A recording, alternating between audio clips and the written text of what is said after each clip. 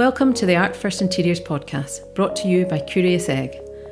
I'm Lorraine Aaron, an artist who designs interiors. I'm passionate about the way art can change our lives and improve our home environments, and I love interiors with art at their soul. Here on the Art First Interiors podcast, I talk to like-minded creative people, including fellow artists, interior designers and homemakers, exploring how art affects their lives, the places they live and the spaces they create. Join me to discover the power of art to transform your home.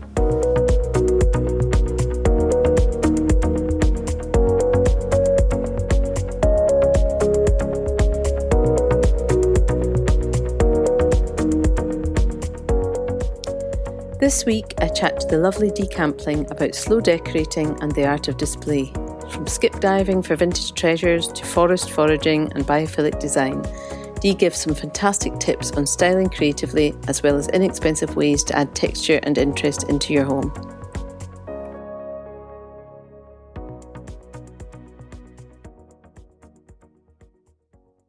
Hi Dee, so thanks so much for coming on to chat today. I'm really excited to speak to you. My pleasure, thanks for asking me. So Dee, I just thought it would be interesting if you could tell us a little bit about your background for those people who are not on Instagram, maybe don't know much about you, just to tell them a little bit about your kind of life experience, interests and get to know you a wee bit. Okay, well, it's quite boring really, but my background actually is not in interior design. It's in I got a business studies qualification years ago, and I've worked in a corporate environment for 25 years. Wow. Before I launched into interiors. I've always had a massive interest in interiors. So while I was doing my boring day job, I studied art history with the OU, and I did interior design qualifications, but I never actually used them that much, just for my own interest. I always found that as long as I had a creative thing going on the side, I could, it made doing like the day-to-day 9-to-5 job and raising kids. That was, that took up most of my time. As long as I had a creative outlet on the side, then it kind of got me through. Yeah, when I first discovered you on Instagram, the interiors that caught my eye were these really sort of beautiful sort of florals and sort of ditzy prints and wood and warm tones, but also a really clean, I guess, kind of a Scandinavian sort of look. With the vintage sort of textures. And I just wondered how did that come about? What is your sort of personal style that's maybe come from, life experiences you've had? How did that develop? It's difficult. It's kind of hard to define it, isn't it? Because these things just evolve without you really thinking about it, don't they? But I have always loved vintage. My dad is a carpenter, and he never believed in buying anything full price. So he taught me to skip dive at an early age, and so we've always done that, which sounds a bit awful actually, but I will always look at something I like. If I like something, I want to buy something, I'll always look at a way of creating it or getting it in a way that's not necessarily, I said sort of extravagant. I don't like extravagance. I don't like paying for things just for the sake of paying a high price. I'd much rather, I don't mind paying for things if the quality's there, but I'd much rather source it from somewhere where it's got some sort of history and story. I don't like instant looks. I like things to have really evolved. Yeah. So I guess it comes from that kind of background of my dad. He'd create kitchens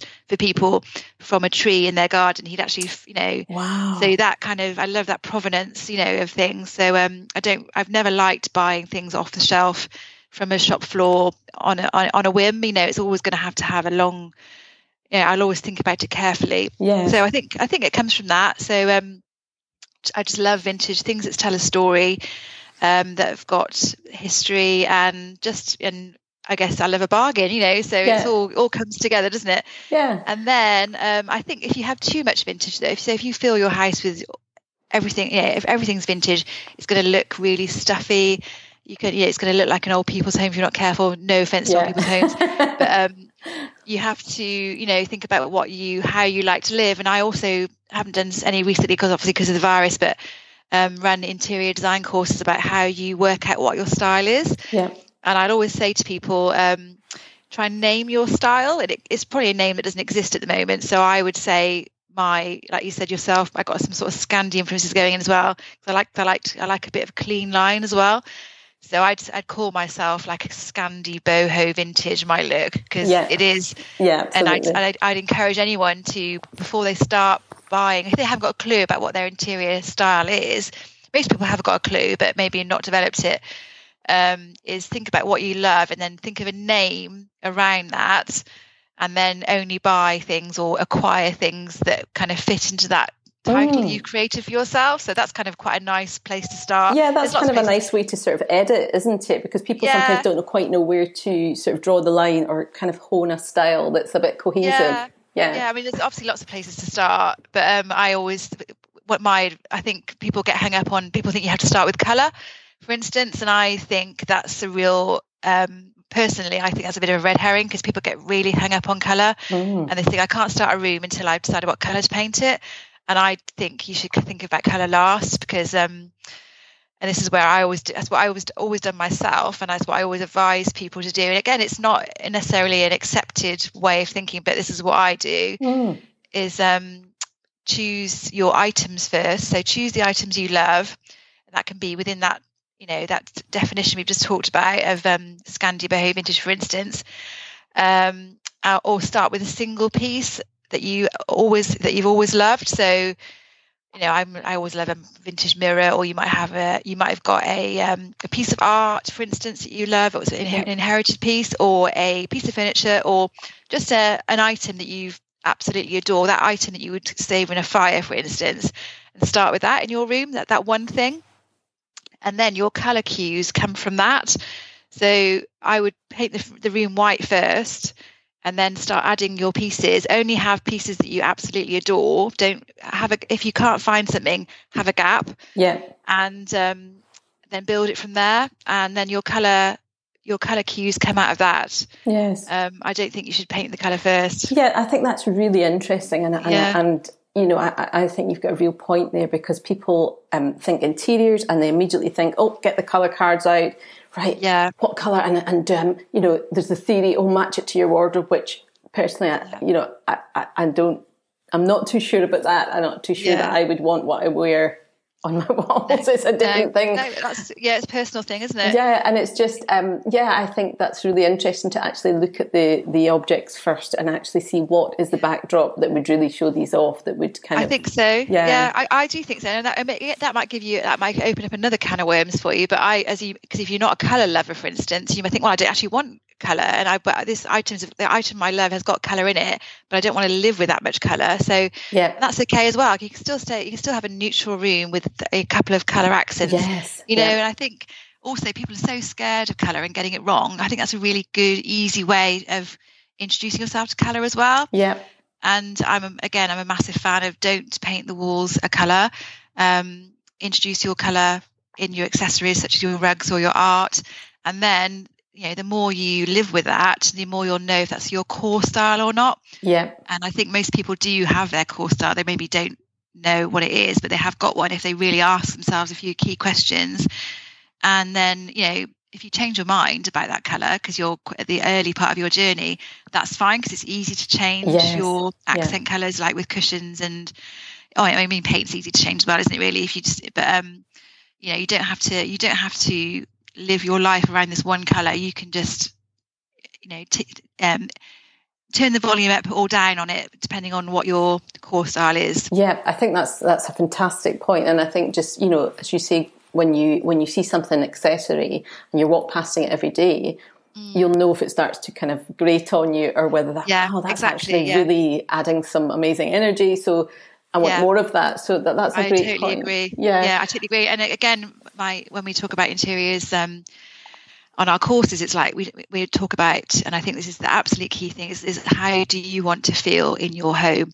And like you say, you open the front door, and if there's a piece of furniture, say you open the front door and you've got a picture there, and it you kind of don't really notice it, but it's nothing, it doesn't make your heart sing, or it's just a bit meh, or it might be something you'd actually gone off and you think, the first thing you do, you open the front door and your heart sinks a little bit. You might not even acknowledge it because you've got this thing in front of you that really doesn't really do anything for you. Yeah. So you've got to really become aware of all those things in your house. I realise this all takes time and a lot of self-awareness, but I think if you really do want to create a home where it's your sanctuary, you have to give these sort of things some thought.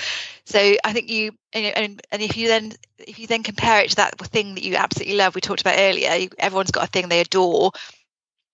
How do you feel about that? You want to try and aim to feel that way about everything in your house. Yeah. So you open your front door, you can just go back from a busy day at work and you want to just get in and you want to chill. So the first thing you should see when you open your front door is something that kicks off that feeling that you want to feel in your home. And it could be relaxation. It could be energy, because maybe you've got a really boring job and you want to come home and you want a bit of excitement, so you want some colour, or you want something different to what you've just experienced all day. I personally, because I go out and I get overstimulated by everything, I want to come home to a calm house, because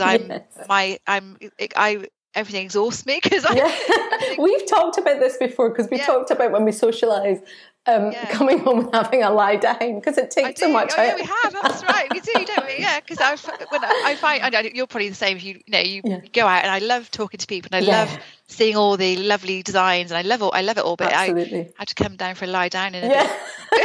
Lie in a dark room for a bit, because it's all too much. I am absolutely there with you with that. That's so true. I thought just what you touched on there when you were telling us that lovely story about your dad, and just the kind of the sort of evolution of an object in your home, and kind of what story that tells, and the memories. I mean, I've definitely seen that in your home.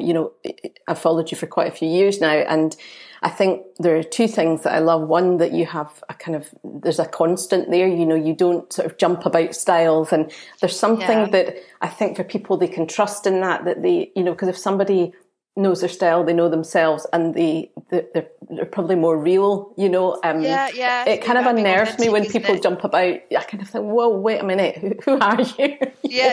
And that's very true, actually, isn't it? Yeah, and so there's that. But that said, you still experiment, and but there's this lovely kind of I guess a sort of feeling of nostalgia in your decor. There are partly with the vintage objects, but it feels like you've brought your life kind of past with you. You talk about festivals and camping. I know you still do that, but there's this lovely kind of carefree, I guess, for want of a better word, and I don't like this word youth, but kind of a useful sort of freshness to it that you've brought with you. And I wondered how that kind of, how conscious that is, and how that's kind of evolved. Yeah, I guess it is. I guess I'm semi-conscious of it. I think I'm looking at around my room now. This is my office, and it's got loads of things. It's complete tip. So it's mine under the table, mine's. Yeah, I know. I like to. I think home is so important to me. I need to surround myself with things that make me feel like myself, I guess. I love blending the outside and the inside. I'm very inspired by the outside. Not just florals and plants, but the whole living outside thing as well. So, for instance, I don't know if you know Gifford Circus. That's a local circus around here. So you've talked about it before. I didn't know about it, but I remember you talking about it. Yeah, really inspired, and I'm really inspired by and like to live as if we are living. It's not just the outside and inside is not two different things. Hotels and homes aren't two different things. Restaurants and homes aren't two different things. I love blurring the boundaries between how you live, actually being at home, living at home, and as we talked about earlier, and how you want to feel, and all those influences outside. So again, I guess back to you love your art. That's why people bring art into their homes, because it gives them that feeling. I bring the outside into my home because it gives me that feeling. I guess it's a freedom I like. It's kind of, maybe it's a gypsy thing. I love exploring. It's kind of nomadic. It's that kind of idea of the travels and it not ending. You can bring them home, and you can be away even when you're at home, whether it's in your sort of mind. I've never really thought about it so much before. You're really articulating something actually that I've never really given much conscious thought to, but I absolutely love the idea of exploring when you're at home and feeling at home when you're out exploring. Yes, Does that make sense? I think that's really exciting, and I definitely think it comes across because there's something that comes when you look at your posts and you think, wow, and you do get transported in a way just to a really relaxing place, but it kind of feels sort of outside inside, and it's really fresh, and they're just always really lovely to look at. But I think also what draws people and why your posts are so popular and people are really drawn to your interiors is there's also imperfection there. Everything's not polished and pristine and labels and all these things. Just like you said, that there is a bit of wear and real life in there. Yeah, absolutely. I'd hate to think that I was making people feel they have to spend a lot of money on their interiors, because you absolutely don't.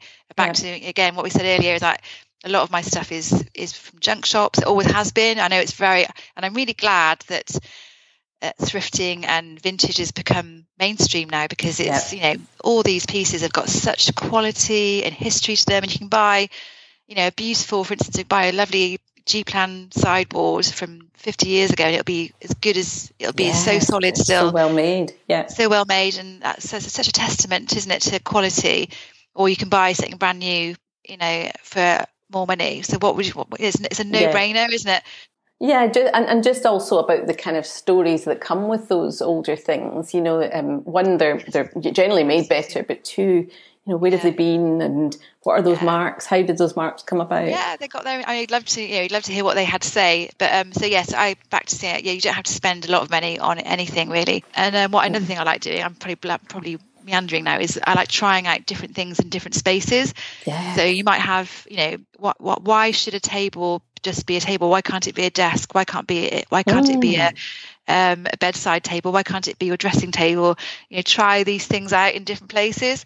Yeah. And if you can't physically do that because it's too much hassle to move it up and down, then you can just do a little mood board. I love doing mood boards, and you just take a photograph. We can do it really basically. Just take a photograph of your room, take a photograph of the item, and pop it in there. And obviously it's a little bit basic, but you can still get a feel for how it's going to look with all the other things in the room. Yeah. And it helps you develop your taste as well. If you, I think Pinterest and things like that have brought people's aspirations on massively. That's true. That is such a great tool, isn't it? And I think, people think mood boards have to be this kind of sort of perfect thing, but actually it's about experimenting before you actually go for the real thing. And I thought it was really interesting what you were saying there about, using furniture for a different purpose perhaps than what it was built for or made for. And I think that's really exciting as well. And we see that more and more, but desks don't have to be these kind of flat pack. I'm actually practicing what I preach here, because I've got a desk that Rob made out of scaffold planks. I remember seeing it. It was great. Yeah. I know. See, I think things like that are lovely. This was a packing table that we had in our stockroom, and I've moved it to, and it's actually too big for our office. But so I'm keeping my eye out for the right piece. And I think that you were saying that as well, and I definitely believe that because until I find the right things, I would actually rather have nothing. Yeah, absolutely. And I will just leave a space. So, people come in and the room can be empty and have one table in it. I say, but I know I can see in my head what's going to go there. And until I find the pieces and take the time, I think it's that slow way of decorating. I think I agree. It has more longevity in a way. I do think it absolutely has more longevity. I was saying that if when you're young and you want to, obviously you got your first home, you're desperate for it to be home straight away, so you wouldn't have that time or patience. And so you are going to make mistakes, but that's fine. I think that's how you learn a lot of the time. Is I've made some absolute corkers, but me too. It's a massive learning curve, isn't it? But and that's why it's really key, I think, to not spend a lot of money at first. And buy these items that are multi-purpose, because then you can play with them. And if it doesn't fit where you had it in mind, hopefully it'll fit somewhere else. And then if it still doesn't work, because it's vintage, you can sell it on for probably what you paid for it. Yeah, that's true. You don't necessarily have that luxury with something that's bought from a shop. So no, that's really true. And that kind of goes on to because I talked about sort of your style, but I think also what keeps it really fresh is you have kind of a lot of your rooms have a little edge to them, and some of that's brought in with kind of an unexpected contemporary piece or an artwork, and you have a really lovely way of displaying your art, and I wondered about kind of the art you're drawn to? Has that changed since you've been on Instagram, and how do you go about choosing your pieces? Yeah, I think Instagram's been brilliant for art, actually, because it's taken everyone. I'm using myself as an illustration here, but I think what it's done for me, I've always appreciated art, but I've not known loads about it. And I've always just gone. I think we talked about this years ago, didn't we? About how how something just sparks. You see a piece of art, sparks this feeling in you, and that's the connection between you and the artist. Absolutely. And I love that that description of how it feels when you find something you like. Yeah. But again, I haven't. I can't afford to buy the art I really like. But it just, I think Instagram has really take you on a journey. So if you're just starting out, for instance. Got so many small businesses on Instagram now selling their prints, so they're affordable, and you can buy cheap frames now. So you might buy, if you want to have an instant gallery wall, you can create one quite quickly and easily and affordably. And you might want to create a look, and it might be your first attempt, and you'll probably go off that art, but it doesn't really matter because it's quite, it's only been 20 quid or something like that. Yeah. But it starts you on that journey of what you like, I think. So that journey from buying your first poster to buying original art is speeded up now. Yes. So you would, and so you buy your first prints, and then you kind of go off them a couple of years later. But there might be something about that you're particularly drawn to. So you'll go back to the artist of one of those prints and look at what they've done now, what they're doing more recently. Yes, yeah. And I think you'll start to make those connections with what you like and the artist that did them originally, and has maybe done a load of posters for that. And then you might start to look at what they've done as a limited edition and think, I'd love to own one of their limited editions because that's I love what they do. Yeah. And so that's kind of, you'll get one of those maybe as a special gift or something like that. And then your next step then is you've gone from mass-produced posters to limited edition posters to prints to a smaller run of prints to original. And I think that in the past that would have taken like 20 years to get to that, but now it's they've kind of shortened the whole path. I think that's so true, and I think it's been great for artists, especially young artists coming out of art school, and just.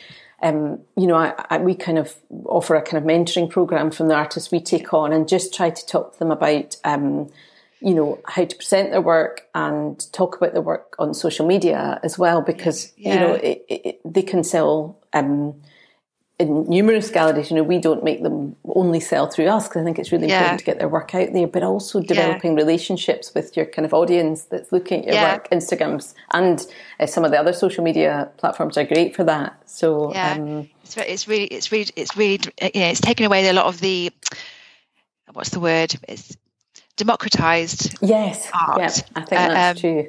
And it used to be quite I think owning original art or limited editions used to be quite aspirational. Yeah, it still is aspirational, but it's affordable now, and anyone can now aspire to own some original art. Yeah, but and you can go via that route I just talked about, or you might start looking at vintage art and then going from there. Yeah. Or both. What I do love about, we say my rooms have got an edge, because I absolutely love mixing a vintage oil painting next to something brand new and really graphic. Yeah. I love juxtaposing things like that. And I think because one kind of makes you notice the other more, I think, and more than if they were all in the same sort of family of looks. I think that's absolutely true. When you see something that's really textured, thick, aged oil paint, and then the clean lines of something graphic, it's just this fantastic kind of. They bounce off each other. And that's what I try and do with all my interiors. Back to what we said about vintage, you fill your house with all vintage, it's going to look a little bit, stale, and everything looks a little bit, all the edges are very soft. Yes. And you do need to clean it up. So I always try and put something quite sharp in, like a white, say a white lampshade or a clean white. Yes. Something with a clean edge. Something white will always modernize a vintage. If you've got an area. Absolutely. Clean, and then clean line in.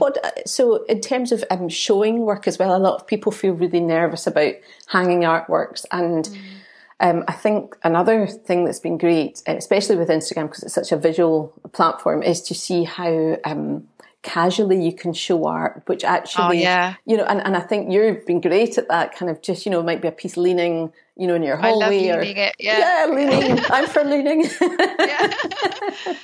I love that, because it's such a quick way of changing your space up. It's so quick. And if you know, you don't have to redecorate a whole room to refresh it. You don't have to buy a new piece of furniture to refresh it. You can just mix your art around a little bit and take it off the wall, lean against the wall, do it as a gallery wall, do it as, you know, just, oh my God, cover up a radiator with it. I love, do you follow Marianne Cottrell? She's my absolute favourite stylist. I do actually, yes. So she is, I noticed the other day, was hanging her art up at above doors, picking up a line from somewhere and just hanging it above the door, or even just hanging it. But that's really interesting. Yeah. And her way of thinking, she's so inspiring, is that she likes to hang her art where she can see it close up. So she'll have it right next to her. You know, she'll be sat on the sofa, and it'll be at that height, at the sofa arm height, because that's where she can see it. And that's really interesting. I know there's rules about how where you should hang art and certain heights, that kind of thing. And it's great to be able to pick up lines of the room. Yeah, you can make your room seem taller by hanging your art in a tall vertical pattern. Yeah, you can make your room feel wider by hanging it all, you know, in a real landscape, long landscape formation. There's lots of tricks you can play. Yes, but I think the rule is to just play and see, you know, and don't the rule is know the rules and then ignore them. Absolutely. I was just going to say, sometimes it's good to know them and have a bit of guidance, but then also once you've built up some confidence, just to play. And actually, I think, and I remember writing a post about this, just because your art should be part of your home. And I really, and with Curious Egg, we try to make it a really natural part of building a home, is, you know, acquiring art, and it not being such a big, you know, when it's within these white cube gallery spaces, it can be really intimidating. But actually, having work casually shown around your home makes you relax with it, and makes people that come into your home relax with it, and it becomes a really natural part of your decor. Absolutely, I think, again, I do totally agree. You articulate things so brilliantly. Do you? I think I do. But, absolutely. It shouldn't be something that intimidates you. It shouldn't be something that's bought to impress people. It shouldn't be anything like any interior thing. It should be something that you connect with and makes you feel good. And if you feel good with it, then everyone else that comes into your home will get that. Yeah, they know that you bought it for you. You've got it in your home for authentic reasons. Yes, yeah, and they get to, and that's, you know, they get to know you better. I'm all, you know, I've probably banged on about this way too much, but I just think, you know, everything should be as authentic as you can possibly be. I know that, you know, it's all, life's a journey, and you don't always have an awareness of certain things, but, you know, I think if you go into something with your, you know, for the right reasons, or buy something for the right reasons, then you can't really go wrong. Yes, no, I think that's true, and I think with art it's true as well. It's kind of, I suppose it's like anything, the pieces you buy sort of say something about you, and people can get really hung up on that, but you know, we change as people as well, so the things we're drawn to change, and I think that's okay too. Absolutely, it's just knowing yourself. Just on that, talking about the art and sort of displaying it in your home, you know, I think, you know, you're really great putting together, you know, we've talked about your vintage finds and your natural textures and plants, and but you bring them all together, and it kind of, when you show your rooms, our eye kind of goes around and connects these things, and it builds a little story. And it might not be necessarily your story, but we start to, I find I sort of put the story together in my head, and I wondered, that, you know, it's really, there's, you know, there's a wee bit of poetry there and a wee bit of magic there. And I thought, how can you sort of advise people on being playful like that, and actually bringing those elements together, you know, your vintage and your art, and plants, and making something really exciting with them? I mean, how could they go about doing that? I think the secret is textures. So, you know, most people I know of, I mean, it's not true of everyone, but, you know, most people I deal with are quite colour averse. They're scared of it. So if you don't want to use colour, that's fine, but you have to then use texture so it doesn't look boring. Yeah. And so I try and do is create a scene, which is, if it's, I don't know, I guess it's a kind of a French, I think I get my inspiration from French interiors, where they'll put things, they'll keep adding things. So it depends. Yeah. I'm going to backtrack a bit, actually. It depends on whether you're a maximalist or a minimalist person as well. Yeah. So when you're having this lot of chat with yourself about what is your core style, I said I was Scandi, Bohemian, Vintage, or whatever earlier on. You can also be, a maximum version of that. So you might like lots of that stuff, or you might be a minimum version of that. So you can still like all those things, but have them, piled in layers. Yes. Having layered and layered, or not. And it's up to you to know when you want to stop, because that's your core style. That's how you want to feel. And I think I kind of go with this French way, which is like you add it all, stick it all in, put all these things that you love together, and then start taking them away. Yes. And then I also would never have the same two textures together. I'd put something smooth in between them. So as we said earlier, I'd put some quite graphic art next to a heavily oiled painting. If I had a lot of greenery in the scene, I would pull back on some of the other colours. It's kind of editing and editing, but there's no science between it. There's no science with it. It's just a case of what your eye and heart wants to see, So that's a good way of putting it. Actually, it's kind of what's the right amount of.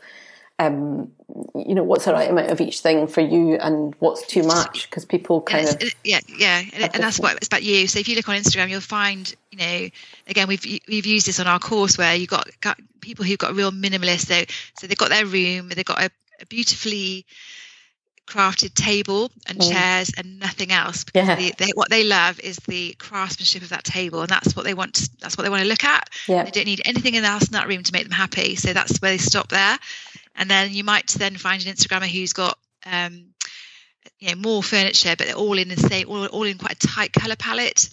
So what they like is they appreciate their items, but they also appreciate the fact that it's very pulled together. So that's what they like. Yes. And that makes them happy. They stop there. Then you've got the next layer where people are then adding more accessories, more color, a bit more texture, a bit more pattern, and they want that. That's what makes them happy. It's less about the objects and more about creating a feeling in the room. Yes. So, and then you can get, there's some of the American Instagrams, they have got every single pattern, color, texture, plant, everything going in that room. And, to me it's way too much, but that's what they like. They want that excitement. So it really is how you want to feel. And you said earlier on about what do you wear, and I think that does play a part. That these people will also wear quite a mixture of. They'll wear all sorts of different outfits and different. They'll wear a different outfit every day, a different look every day. Whereas I'm, personally, I kind of prefer. Like I said, I put it all on and I'll take something away. That's And I think we're all too scared of owning our own style. That's really true. Yeah, because magazines say, "Oh, what's hot and what's not." They do things like decorating faux pas. It's like there's no such thing as a decorating faux pas. If you like it, and it makes you happy, then it's never a faux pas. So I think I think the thing is to not, when you're saying about how do you create these vignettes, like I don't overthink it. I just grab things I like from around the house. I tend to have a fad on one particular thing and try and show it in lots of different scenarios. Yeah, you had a lovely phase of your pampas grass, and it's probably still there, which you managed to take. Well, we did have a bit of a joke about the 70s, swinging, but you managed to give it a whole new meaning. The pampas grass that kind of made us forget about the seedy underworld. Hopefully, I don't know, but I love that because it's texture and it's a neutral. And it's beautiful. It goes with lots of different looks, and it also ties in with the whole plant thing. And I love, I think you've mentioned about biophilic design, so I love, which also ties in with the whole bringing the outside inside and the inside outside. So yes, and that's actually what I was just going to ask you about, because obviously now we're we're moving into autumn, which I can't actually believe, and it's definitely a time where we're kind of thinking about. People have had plenty of time to think about what their homes, how they make them feel, and just the biophilia I wanted to talk to you about, because it's kind of becoming a bit of a sort of buzzword. People are talking about it more, but it's been, that term has been around for actually quite a long time. And just, this idea of our relationship to nature and the benefits of that. And you, as I've watched you over Instagram, you've really kind of honed your skills with plants. You've become a bit of a plant whisperer. And they're amazing, some of the things you I think it's the way you display them, because,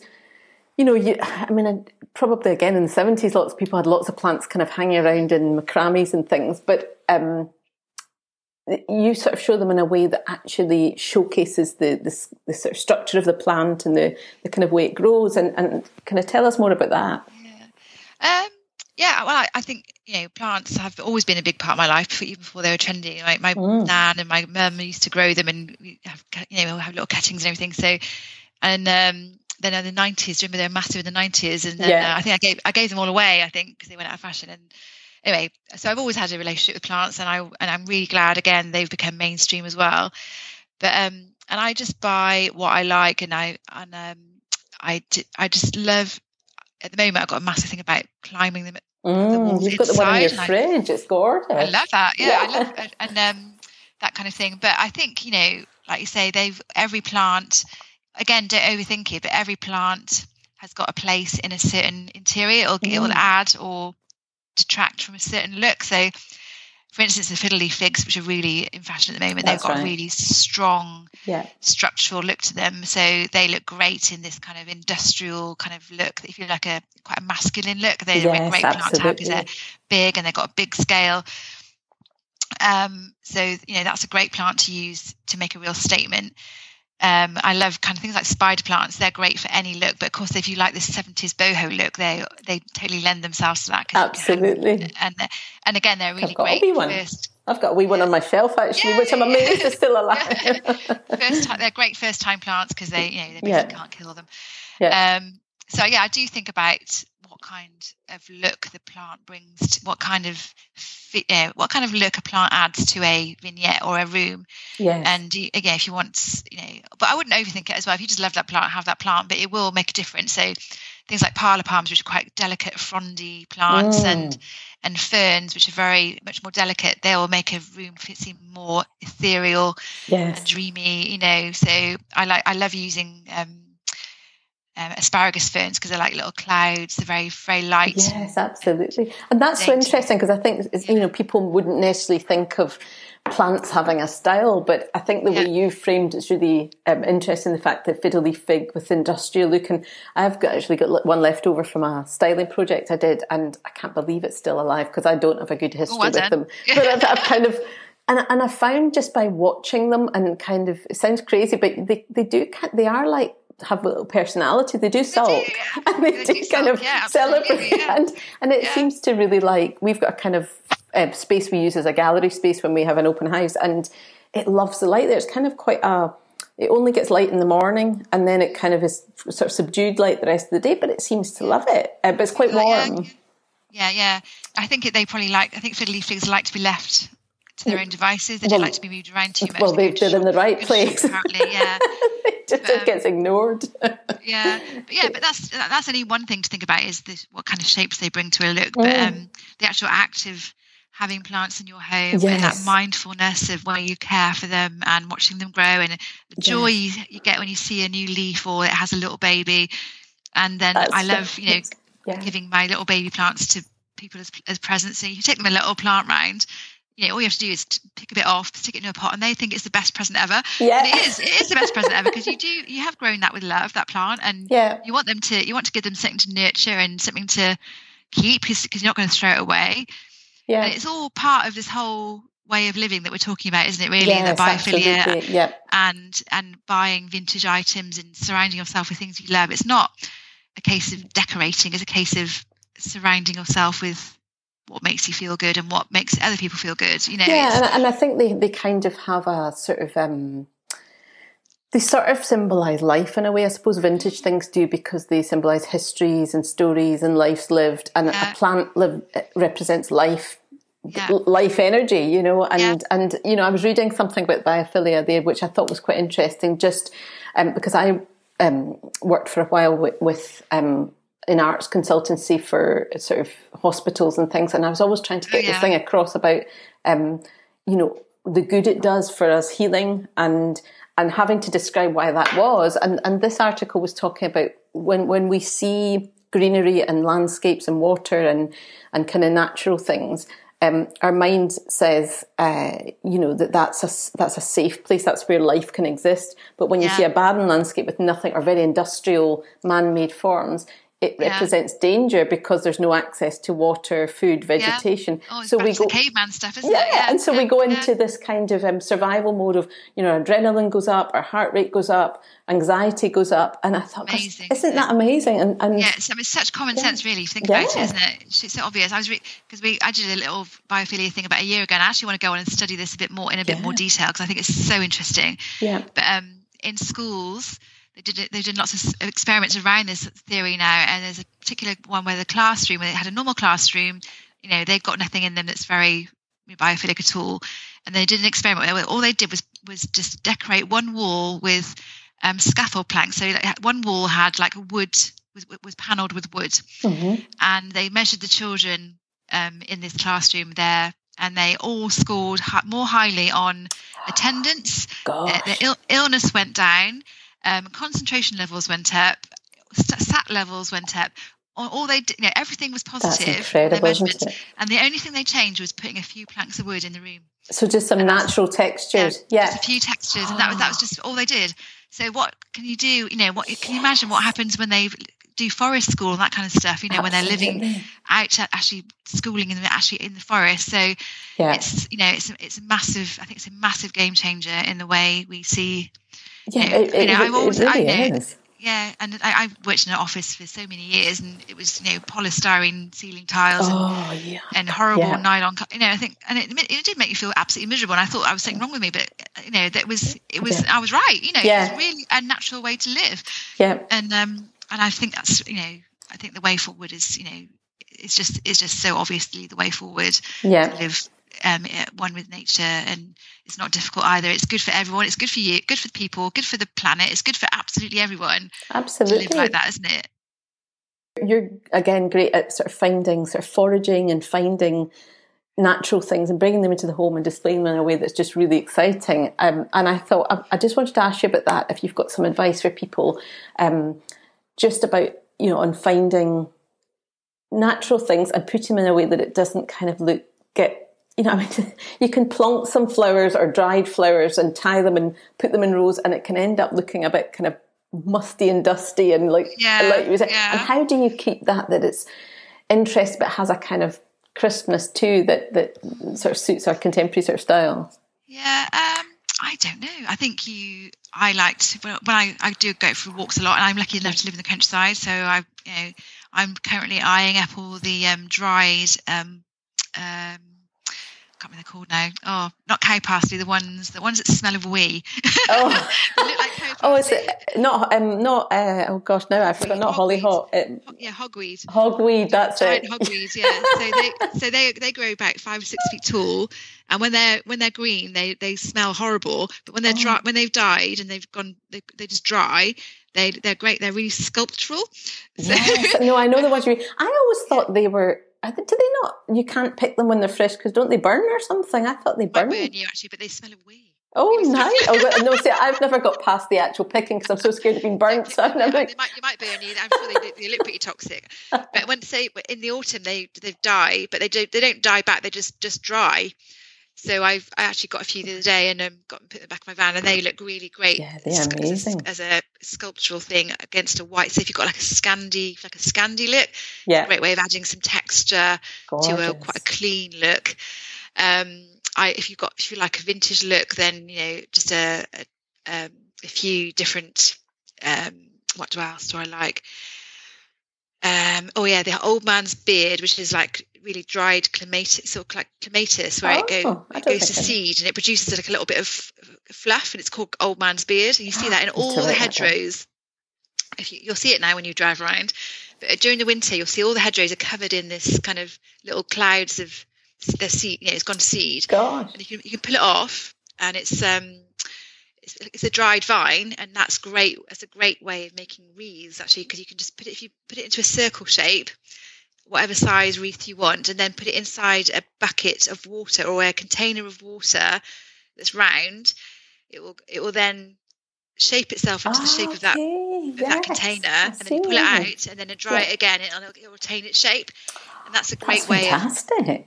So you can get lovely shapes from that, and then use that as a base of making your own wreath for Christmas. I'm going to do that. Anytime. Another thing, wreaths are not just for Christmas. So wreaths aren't just like greenery and holly and stuff, because that all dies quite quickly. But just getting those things that are dried in nature, leaves, just any twigs, anything you find interesting. And just bring it in and have a little play with it, make a little vignette with it.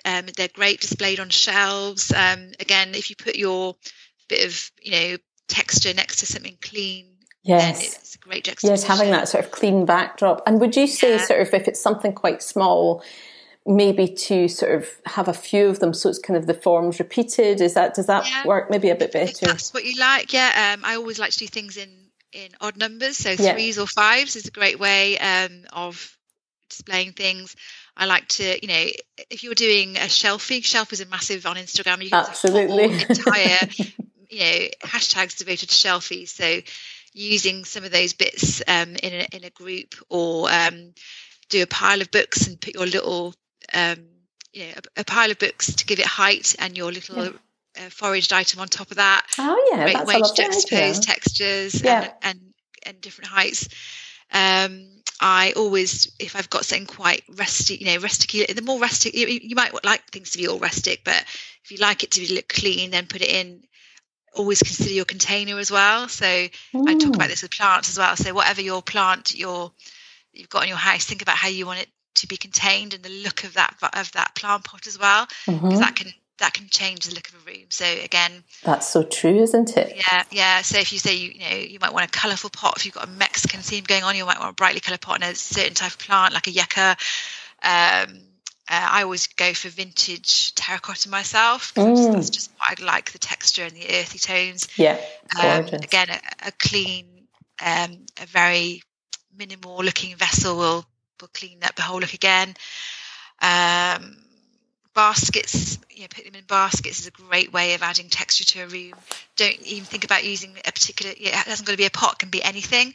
I love using shopping baskets or shopping bags as a pot, as long as you line it with plastic.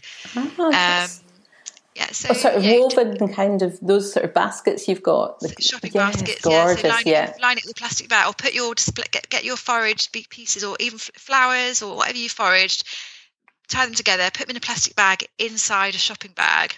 I added in the woven in case people think you mean a Tesco shopping bag. Not a Tesco shopping bag. I mean a nice. I know what you. Bag. I thought I'd better just clarify that. A lovely woven grass seagrass sort of basket. I'm afraid there's no way of making a Tesco shopping bag. No, there really is. Just to sort of finish off, I think I wondered what your thoughts were during these strange times, and we've all kind of been knocked off our feet a little bit with it. But as things go forward, how do you think sort of the meaning of home will change to us, and our environment around us? A lot of us will be working more at home. So, are there any sort of lasting lifestyle changes you think we'll make, and what sort of things will be important to us in our homes? And your sort of thoughts? I do hope this has created a massive sea change in how we see our homes. And as I was saying at the beginning, your home is got to make you feel how you want to feel, and it's got to be your sanctuary. And we've got to value that. That's something that is maybe a bit whimsical in the past. If you like your home to be a certain way, it's seen as a bit of a luxury. And but I think it's absolutely mainstream now that your home is your sanctuary. If it's your workplace as well, then you need to have that. I think you need to have it in a way that makes you feel happy to be at home working, and that you can actually do a little journey from your workspace to somewhere else in the house to break it up a little bit. I think try not to work at the kitchen table if you can, because how do you ever separate home life from work life if you haven't got like a little journey in your house somewhere? I've noticed that sales of sheds and garden rooms have absolutely rocketed. You can't buy them for love nor money at the moment. Gosh. So having a space in your home, in your garden, is going to be, again, absolutely standard, I think. And the journey the journey to your garden is like your little commute. My husband, actually, what he does, he used to cycle to work. He now gets up, he cycles, he does a loop.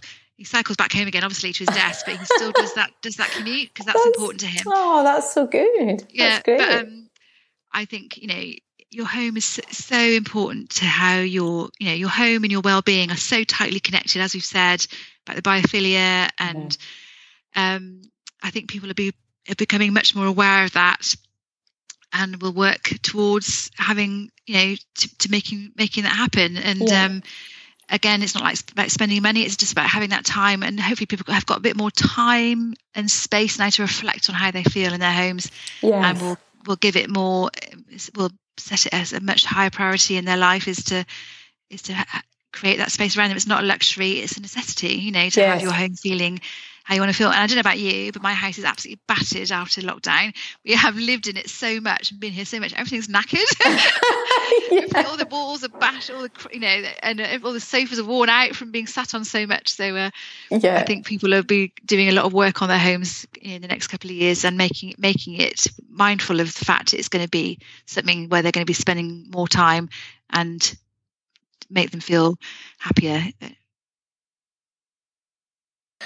Well, that's us come to the end, Dee, and it's been so lovely to chat to you. Thank you so much. I could chat to you forever. I could chat to you forever. This is just exactly what happens to me. I just think, God, it can only be so long, but we've covered some really lovely topics, and you've made some really great points that I think are really helpful to people too. Thank you. And you've articulated things I've never thought of before as well, that I've never really put into words before. So thank you. Oh, thank you. Oh, well, that's good to know. Well, take care, and I will be in touch. Okay, bye-bye. Bye. Bye. Bye.